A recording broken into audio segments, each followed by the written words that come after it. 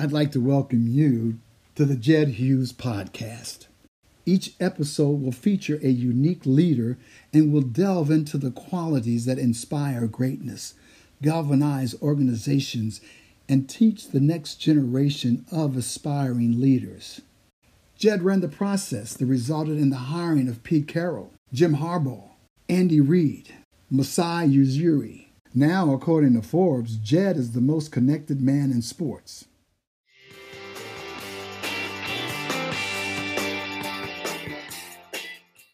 Our guest today went to the University of Portland on a tennis academic scholarship.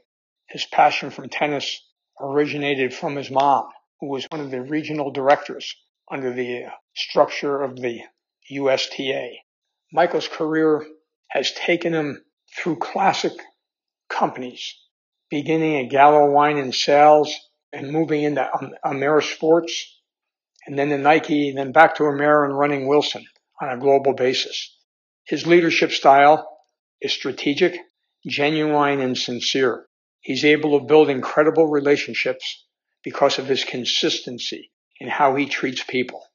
And his success with the USTA will be a result of his innate skill set as it relates to establishing relationships and developing trust with his various stakeholders. Our guest, Mike Dowse.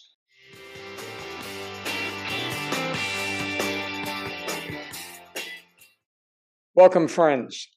Our guest has been really going through difficult times and challenges. When first recruited to the USTA, Michael Dowse had no idea what was awaiting him.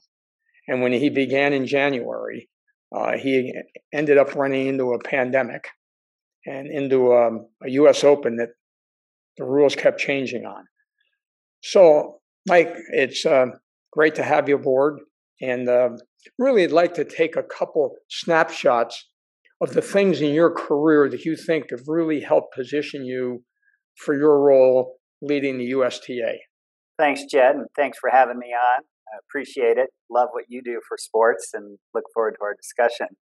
I think maybe to answer your question, what kind of inspires or leads me is, of course, learning from the people I've worked with over the years. One of the books, and it's actually a tennis person, Peter Burwash, wrote the 22 Principles of Leadership several decades ago. And there's two or three things I've always taken out of that. One of them is to be even keel and calm through crisis. And of course, as you mentioned in the prelude, we had a few crises, not unique to tennis, but just the broader society with the pandemic, some of the social unrest we had in our country, and a lot of things we had to deal with. But I think having a great team, being even keeled and being principally driven have really helped us get through this the last few years. And remarkably, the silver lining is tennis is booming.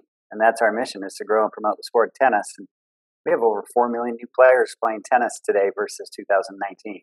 What's been the key initiatives that you've been able to promote? Well, I think the key to tennis, and of course we were assisted by the pandemic in a strange way.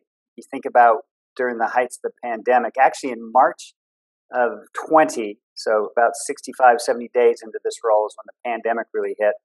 We did a survey and 92% of all tennis facilities and tennis coaches were either closed or out of business. So our sport had hit rock bottom.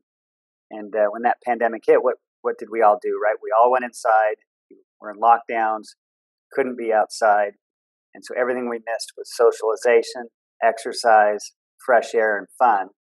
And I think as we learned that the COVID and the pandemic or the disease wasn't transferable via touch and tennis balls, etc., people realized tennis gives me everything I've been missing. I can be outside, it's social, it's fun. Even indoors, it was proven to be safe. And so people really gravitated to outdoor sports and individual sports, but I think tennis has been the big winner of it. Talk about how you're structured. I mean, our audience doesn't understand how the USTA works in terms of your different organizations and sections around the country. I mean, we've had traditional people on that run sports, and yours is very different, more political, more issues that you have to deal with. So your leadership style, in terms of what you brought to this, was really unique. The way I look at the USTA is on the spectrum. On one end of the spectrum, and many people don't know this, we host the world's largest annual sporting event for the U.S. Open. In a non-pandemic or COVID year, we have nearly 800,000 fans attend our tournament. The World Cup is bigger, but that happens every 4 years. So for an annual event, we are the world's largest. So that's the world's biggest megaphone, biggest stage we have to promote tennis. And on the other end of the spectrum, as you mentioned, we have 17 sections throughout the United States. And within those sections, we also have district offices. So roughly about 35 entities out in the field that have their own boards and their own staffs. But to me, it is tricky, but when we get those two things working together, the U.S. Open and the money it generates for ourselves as the governing body of sport, we then have people out in the trenches, what I call hand-to-hand combat, putting rackets in the hands of new tennis players. And we have that infrastructure in place. So the magic is aligning those pipes to make it happen and get the funds from the U.S. Open out to our sections and our districts, ultimately to providers and parks and schools to introduce people to the sport. So that's the vision.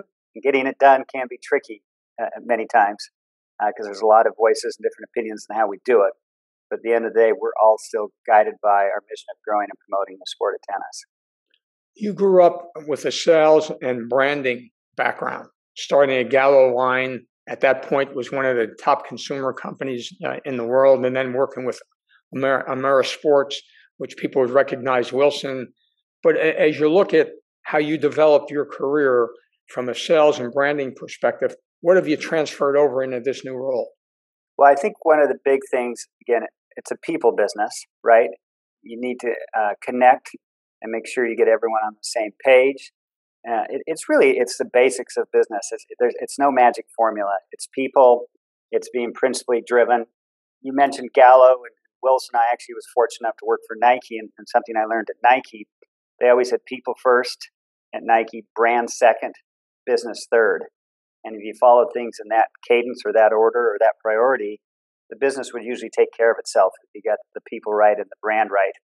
And I say similar to here at the USTA, we say people first. Let's get the people right and our culture right. We put the interest of tennis second. And if we do that, the business takes care of itself. That's really what I've learned over the years. And that's a formula that appears to work.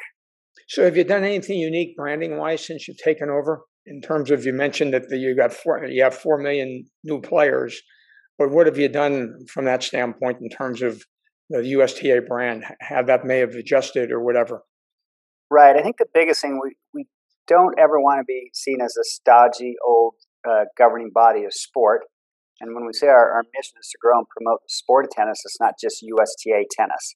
So I think from a branding perspective, what I'm really trying to push is we're not necessarily just in the programming business of programming and selling or promoting USTA programs, but it's there to serve the whole tennis ecosystem. So we've taken a big step in that direction culturally, that we're here to serve the entire industry. So that could fall under the umbrella of branding. And the second thing, as I mentioned earlier, the U.S. Open is our platform and our megaphone to promote the virtues of tennis. And we play off the terms, be open. We really want to demonstrate the sport of tennis is open to all people. And, unfortunately, sometimes we still have that stigmatism as maybe a white elitist sport, and it couldn't be further from the truth. We try to eliminate as many barriers as we can to our sport and demonstrate that we are truly open to all people. So a year ago, if we flash back to what the environment was like in New York City and trying to host an Open with no spectators, and being able to go through all the COVID protocols that you had to deal with, whether it be the city, county, or state. Talk a little bit about how you managed all that. Yeah, Jed, that was honestly one of the more complicated things, if not the most complicated thing ever in my professional career. You mentioned the city, the state, we had Nassau County, and of course the federal government. So we had 4 different legal entities that we had to get aligned. First of all, at the federal level, we have players coming in from over 66 countries around the world. So getting them in actually turned out that the federal government was very helpful in allowing us to get those athletes and their support staff in. And then the city government, the state government, and even the county government, all was very supportive to help make this happen. You can imagine how different those perspectives were from those different entities at the time. So we were able to pull that together. But as I talked about earlier, we went into that very principally driven whether we should even play the U.S. Open. Because as you can imagine, there was a lot of naysayers and people who said we shouldn't have played in the height of the pandemic. But we said, number one, if we could do it in a healthy and safe way for all people, I meant the players, our staff, the citizens of New York, we'd move to the next box to check. And two, is it going to be good for our sport of tennis? And if it was going to be good for our sport of tennis, did it, three, make financial sense? So we kept anchoring all our decision-making back to those three principles. And at the end of the day, we checked all three, we pulled it off, and it was extremely, extremely successful. Of course, if you think about the Grand Slams, when you go through the order, you were the only people that participated there in terms of being able to make that happen. Yeah, we were very fortunate. Just again, through great collaboration, through, we mentioned the government entities, state, city, county, and federal, as well as we put together a medical advisory group with infectious disease experts. And they really guided us along the way to set the protocol that made the governments comfortable with our policies and how we ran the event. So what was it like this year to have fans? And how did you determine how many fans, and are they going to wear masks? And how did you work the formula on that?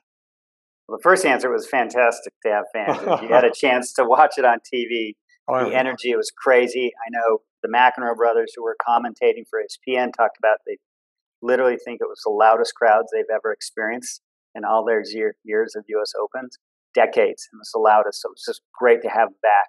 Again, we worked closely with the governments. The policy did change 3 days before the tournament in that as far as fans, we were not going to be required to have proof of vaccination to enter the Billie Jean King National Tennis Center.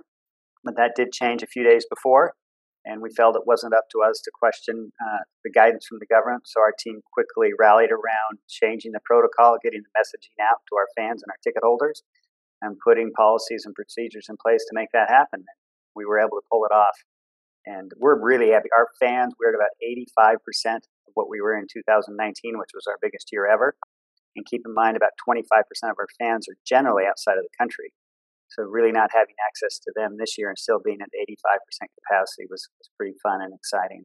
Talk about those final matches. They were, some people didn't know some of the participants. So talk a little bit about how that created excitement for you and your organization and our fans. Yeah, and Jed, that kind of goes back to your ticket question earlier. Before the tournament, the narrative was no Roger, no Rafa, no Serena, and it was hurting our ticket sales. Fast forward to week 2, some of our highest viewership, social media engagement ever as brand new stars and stories came up. Carlos Alcaraz from Spain, the young 18-year-old Spaniard, riveted everyone. And of course, on the women's side, it was crazy. We had Emma Raducanu winning it at 18 years of age against Leylah Fernandez, also another teenager. And it was the first time actually in the history of the USTA, or the US Open, I should say, that the viewership for the women's surpassed the viewership of the men's, which again speaks to our sport being open to all, right? Also prize money being equal for everyone. Yeah, and we've done that for over 40 years. We've been pioneers in that area. So our numbers coming out of the gate were a little slow because of the, call it the traditional household names. But boy, new stars emerged. And of course, there was the great story of Novak Djokovic chasing his Grand Slam and getting all the way to the finals and losing a tough one to Daniel Medvedev. No, that was an incredible match. I mean, again, you're sitting on the edge of your seat. And how in terms of viewership, had your viewership compared in the past? Yeah, we're still getting the final numbers in, but we're back to 2019 levels. 2020, we were down quite a bit. As you know, all sports were down in 2020 as far as viewership. But we're back to our historical highs of 19. And again, it really got back-end loaded in the second half of the tournament or second week as all these new stars emerged. It was really exciting to see. So, and we know some of our great champions who weren't there will be back. We hope they get healthy. So we see some great storytelling going forward. The past champions versus some of these new young superstars that will make for some great drama in the tennis courts. One of the things on a personal level, when you first joined, my neighbor, happens to be the son of Peter and Regina Korda, who were both highly successful tennis players. One who won the Australian Open, Regina, who played on their U.S. Olympic team. Right. So they have a young son that's not so young anymore, but Sebastian Korda has begun to make his mark on men's tennis.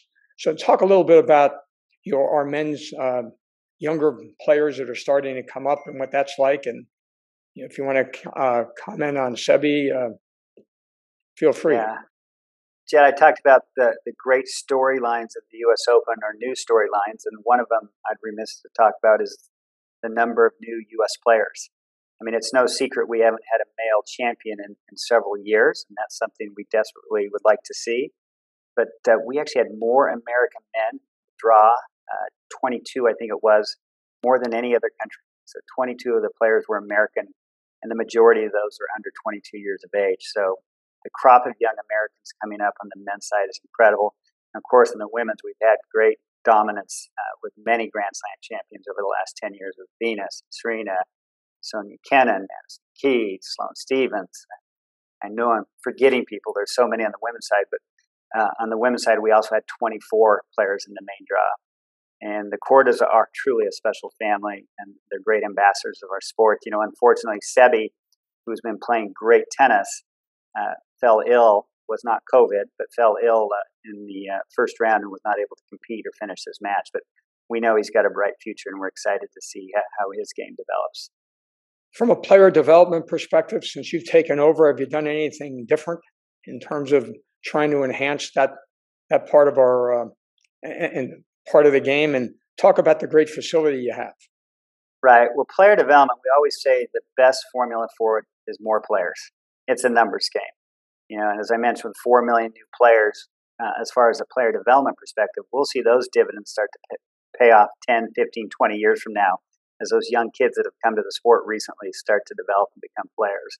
So that's the first thing we do. As far as our facilities, if you're not, I know you're familiar with it, but if some of your listeners aren't, we have a 100 court facility here in Orlando, public facility open to all. And within that, we have a college center that has 12 courts. So it's maybe, you know, we hosted the NCAAs here this year, which was fabulous. And then on our player development side, we have the red clay courts, the same red clay that's at Roland Garros.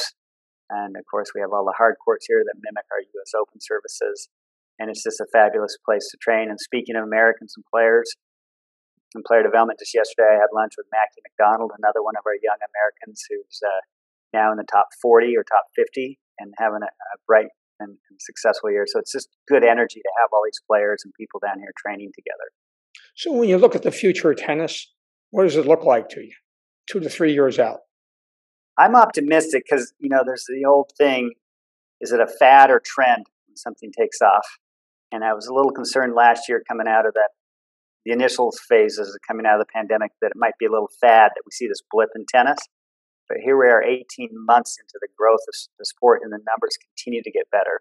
So I'm optimistic that, again, the pandemic and our ability to use US Open to talk about the benefits of the sport is truly creating a fad, or a trend, I should say, that's going to last another 5, 10, 15 years. Because our sport, it's incredible. When you go walk around, if I walk out my door today to these 100 courts, there's literally 5-year-olds out there playing tennis, and there's 80-year-olds out there playing tennis.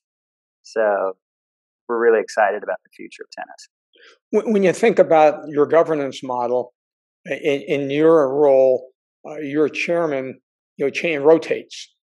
So being able to, when you look at golf and you look at some of the other sports that have the same kind of governance structure, how do you stay aligned as the people rotate those chairs so that the vision stays consistent and then you're not moving from right to left?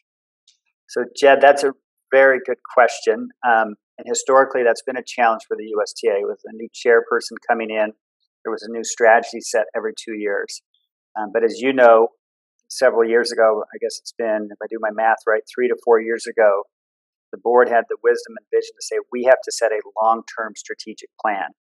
So at that point, one of our officers, Mike Nolte, who's now our chair today, headed up a task force to go work with our 17 sections and different stakeholders in the industry to come up with our 5 strategic priorities that the association committed to supporting for at least 5 years, if not 10 years. So that's been nice. Moved from Pat Galbraith, who supported the 5 strategic priorities, And Mike has endorsed him, and I know our officers are also supporting him. So that's really, I'm optimistic that's going to help us continue, and it's probably played a role in the recent surge we've seen in tennis as an association. We align against those 5 strategic priorities.